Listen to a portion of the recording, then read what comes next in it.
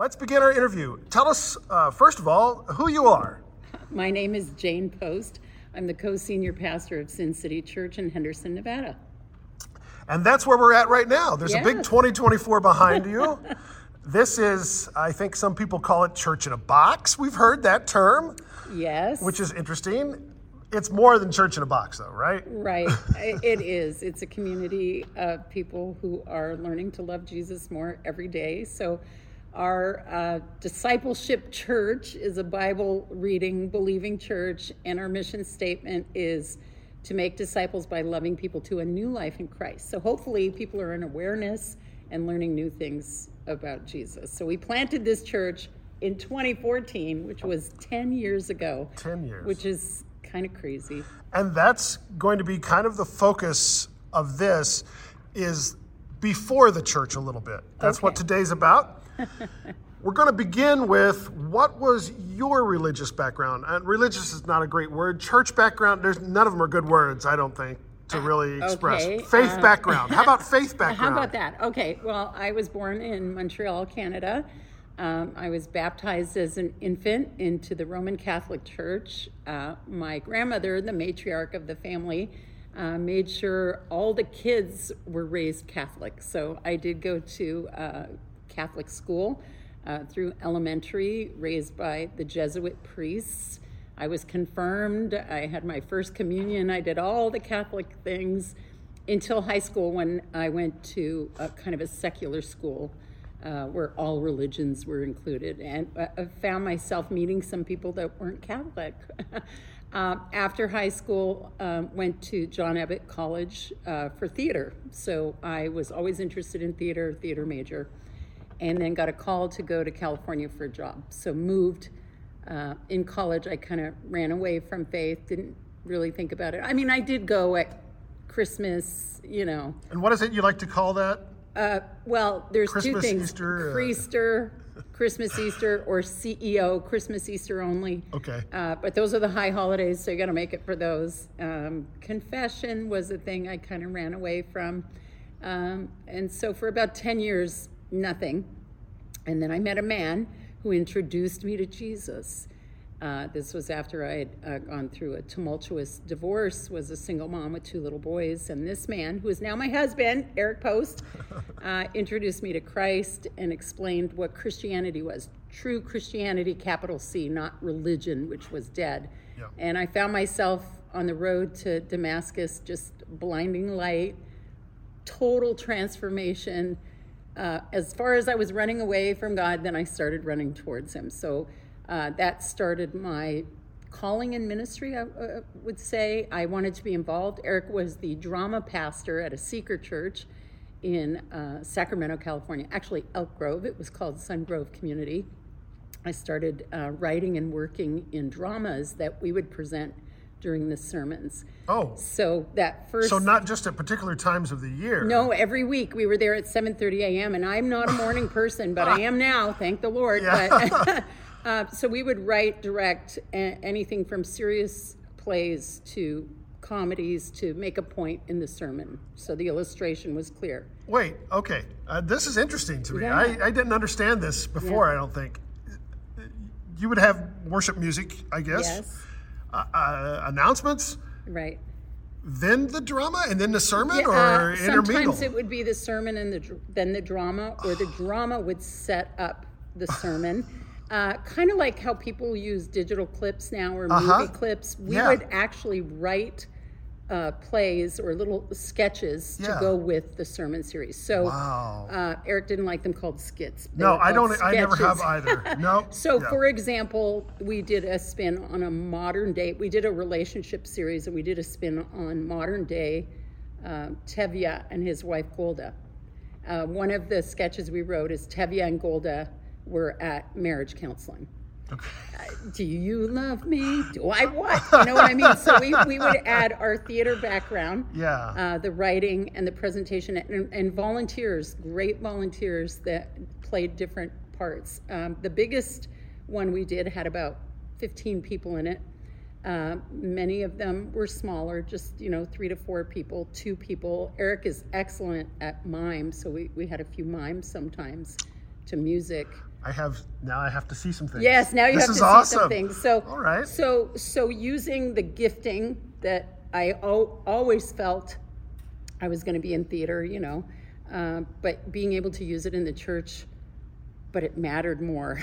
So I was in this kind of flux of, oh my gosh, I got to grow. I got to know Jesus. So I was pretty ravenous with the Word of God. It was in Bible study. I've been in small groups since I came to faith. So that seeker church that was planted by Willow Creek, which was the whole seeker movement in the early 90s, late 80s, was the place I grew up with there for about 7 years. Then moved to Tahoe. Was at a church that was a little dry for me. I found out I had the gift of evangelism. I guess you get a gift when you come to faith. Mm-hmm. And I thought everybody said, do you want to accept Jesus? And they said, yes. I thought that's what you just did. You walked around doing that. Found out that was a gift. But when I found the answer to life and your soul, I wanted them to know. It was so life transformative for me that was my gift. Gifting was evangelism. Leadership in the church, I was always asked to do stuff. I was asked to lead things. Just naturally, I guess my temperament. I'm extroverted. I'm convicted and convinced and can communicate the gospel and the love of Jesus Christ. So that kind of started this whole trajectory of, okay, now I'm not Catholic, but I'm a recovering Catholic because that runs deep. What do I want to be? What do I want to do? So I always wanted to go to Bible college. And my father-in-law, who was a pastor, said, Jayne, why do you want to go to Bible college? I said, I want to know all the answers. He goes, no, that's where you learn all the questions. And I was like, oh, okay. So raising our small family up in the church, and didn't have the time then, but then after kids were in high school, after my 16-year-old was killed, that's a trauma in your life that makes you rethink everything. And prior to his death, he had filled out an application for a college called Central Christian College in Moberly, Missouri, and he was accepted, but he had passed. So I got this acceptance letter, and at that time, they had just opened a new college called Central Christian College here in Henderson. And so I was like, okay, he can't do this, but maybe I can. So I started taking one class at a time. Of course, Lincoln Christian University is who was affiliated. It was their, off-site campus here in Las Vegas, satellite. Mm-hmm. And then that grew, and so then got my degree in Bible. After that, I had the credentials. I was ordained by the former church that I was at for 15 years. Felt a call out, having grandbabies, life is changing. Mm-hmm. I wanted to finish my education. I had started at Harvard Extension School to get my master's in business and leadership. The Harvard? The Harvard. Okay. I was wanting to finish that. I just had a few classes left. The last class I had taken was how to lead and manage a nonprofit, not knowing I was going to plant a church. Okay. Oh, so let's back up just a moment. We would talk about people having that great revelation to become called into a pastor's life. You had that, it came, as we've learned now, it came about a little different way for you, how it kind of grew, and it was always there in the back, and you just didn't know it.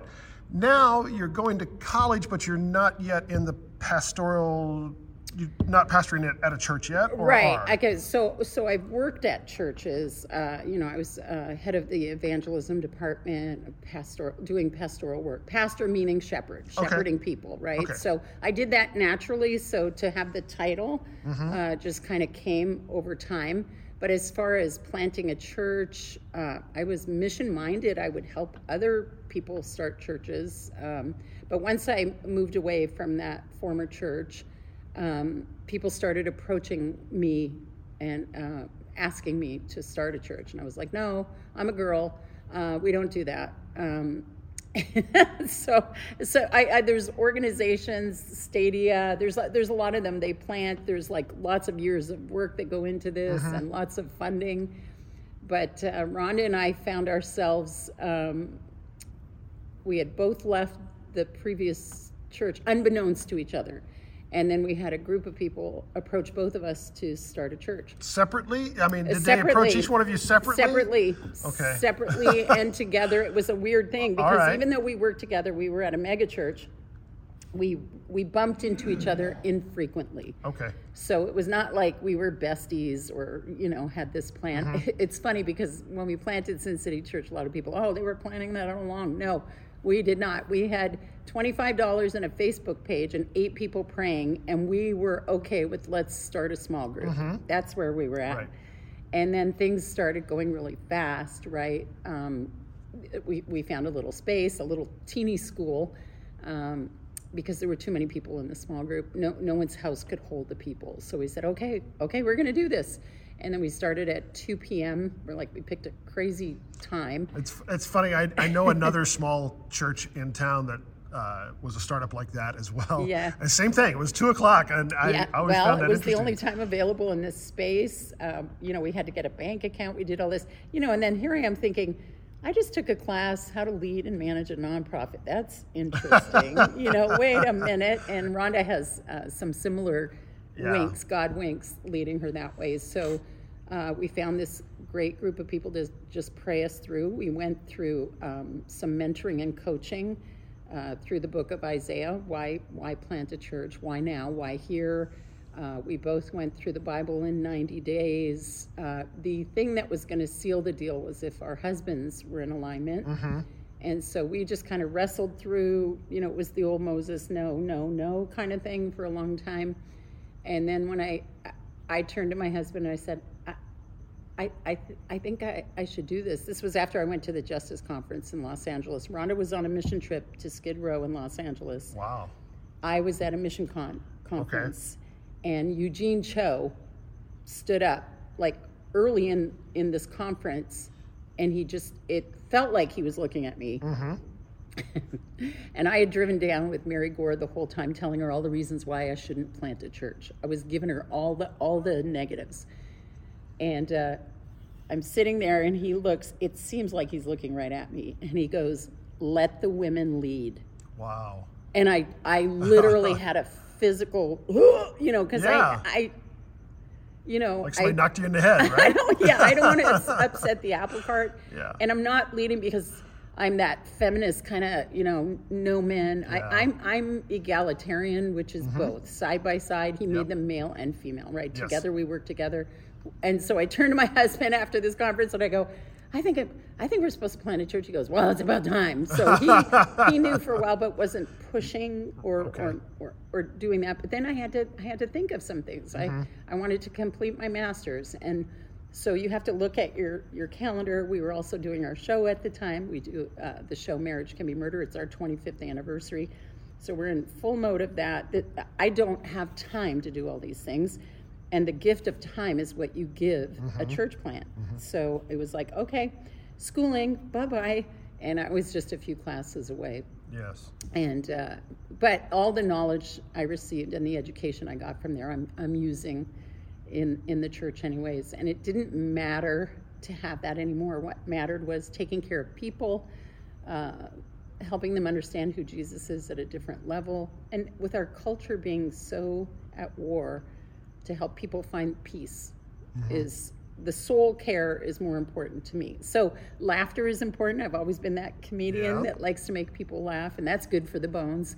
But the best soul care is to have a relationship with Christ. So all those worlds, the theater world, that communication world, evangelism, being a former Catholic, helping people understand relationship rather than religion, converged in one ball.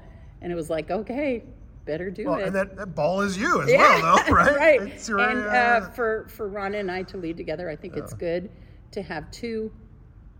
I know most churches have maybe a senior pastor and then an associate, but we're in tandem, which is good. Jesus sent out this 72 2x2, and it's good. Where I'm weak, she's strong, and hopefully vice versa. But we're able to move at a pace that never stops. because there's two of us. One can, if one especially in this town. One is preaching Yes. on the week. We do a rotation teaching, which is good because there is, one person forever. It's kind of hard, other than Jesus. So on the weeks I'm preaching, she's visiting sick, and the weeks we're not preaching, we can at least community and do those other kind of jobs that are part of pastoral work. And then when we're preaching, the other can do those things.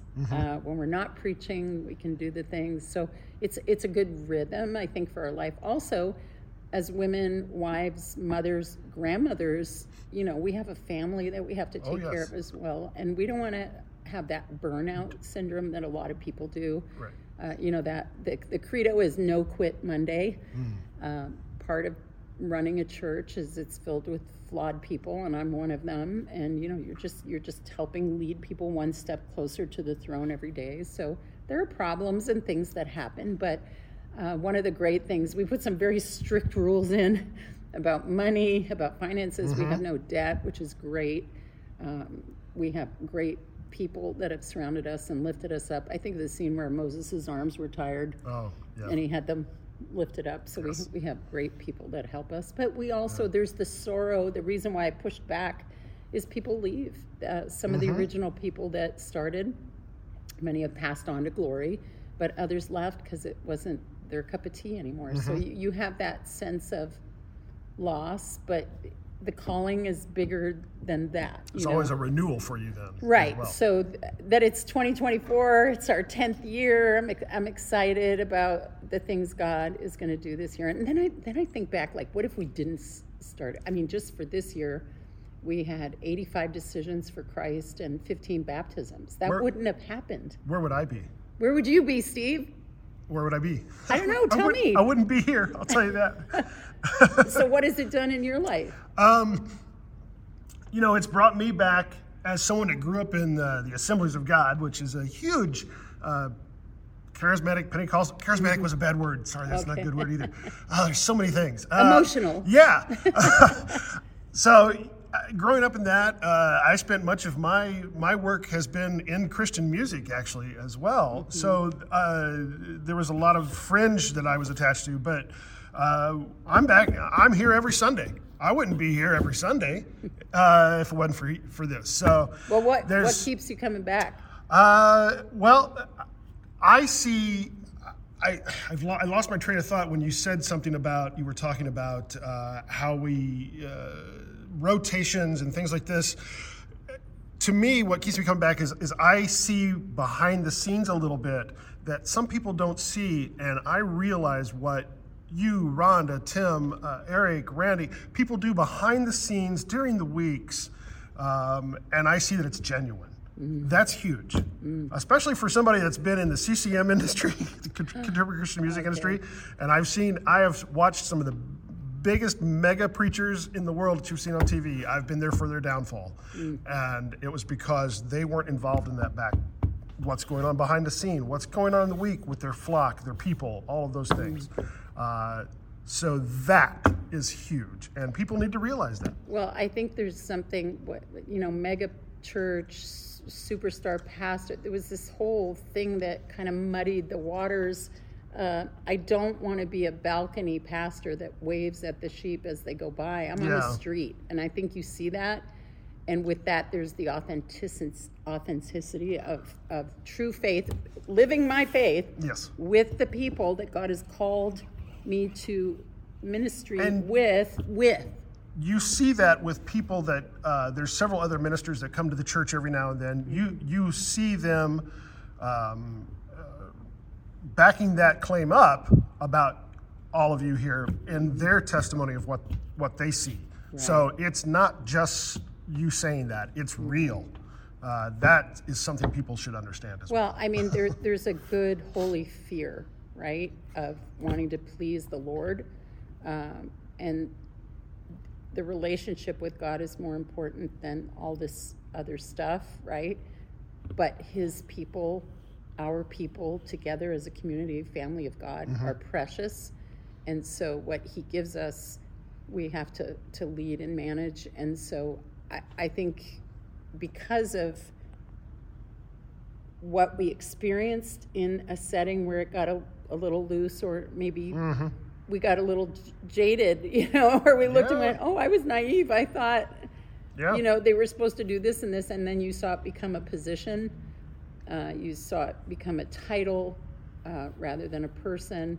And so I'm grateful you see that, Steve, because that is our prayer. We want to stay authentic. We want to stay on the street. We're setting up. We're putting up chairs, and there's no let the peasants do it. It's not like that. It's nothing like that. I'm in this race to win for Christ, but I'm in this race with all y'all. So I want everyone's best. And I'm willing to step down or admit I don't know. And I think that's different, And we're going to cover a lot of those things. This is just the second episode here. We're going to cover a lot of those things. There's some things we're going to talk about in the future. We're going to talk about your ongoing education. Yeah. We're going to talk about the books you read. We're going to talk about what you do during the week. We're going to talk about those things. This is just touching the surface. We wanted to get a little bit of your backstory. We're going to get a little bit of Rhonda's backstory. We're going to put those together, and that's going to be the first look from everybody. So please, everyone, stay tuned. It's 2020. Look, it's 2024 already. It's crazy. And this is 10, and there's a lot. This is the 10th year. 10th anniversary. So there's going to be a lot. I'm going to try to drag some history out that I don't know. So we'll try to get that in there as well. Things I've forgotten. Probably, yeah. So you're going to need to get out your diaries and your journals and things like that. All right. Well, thank you very much, Pastor Jayne. We will see you guys out there later.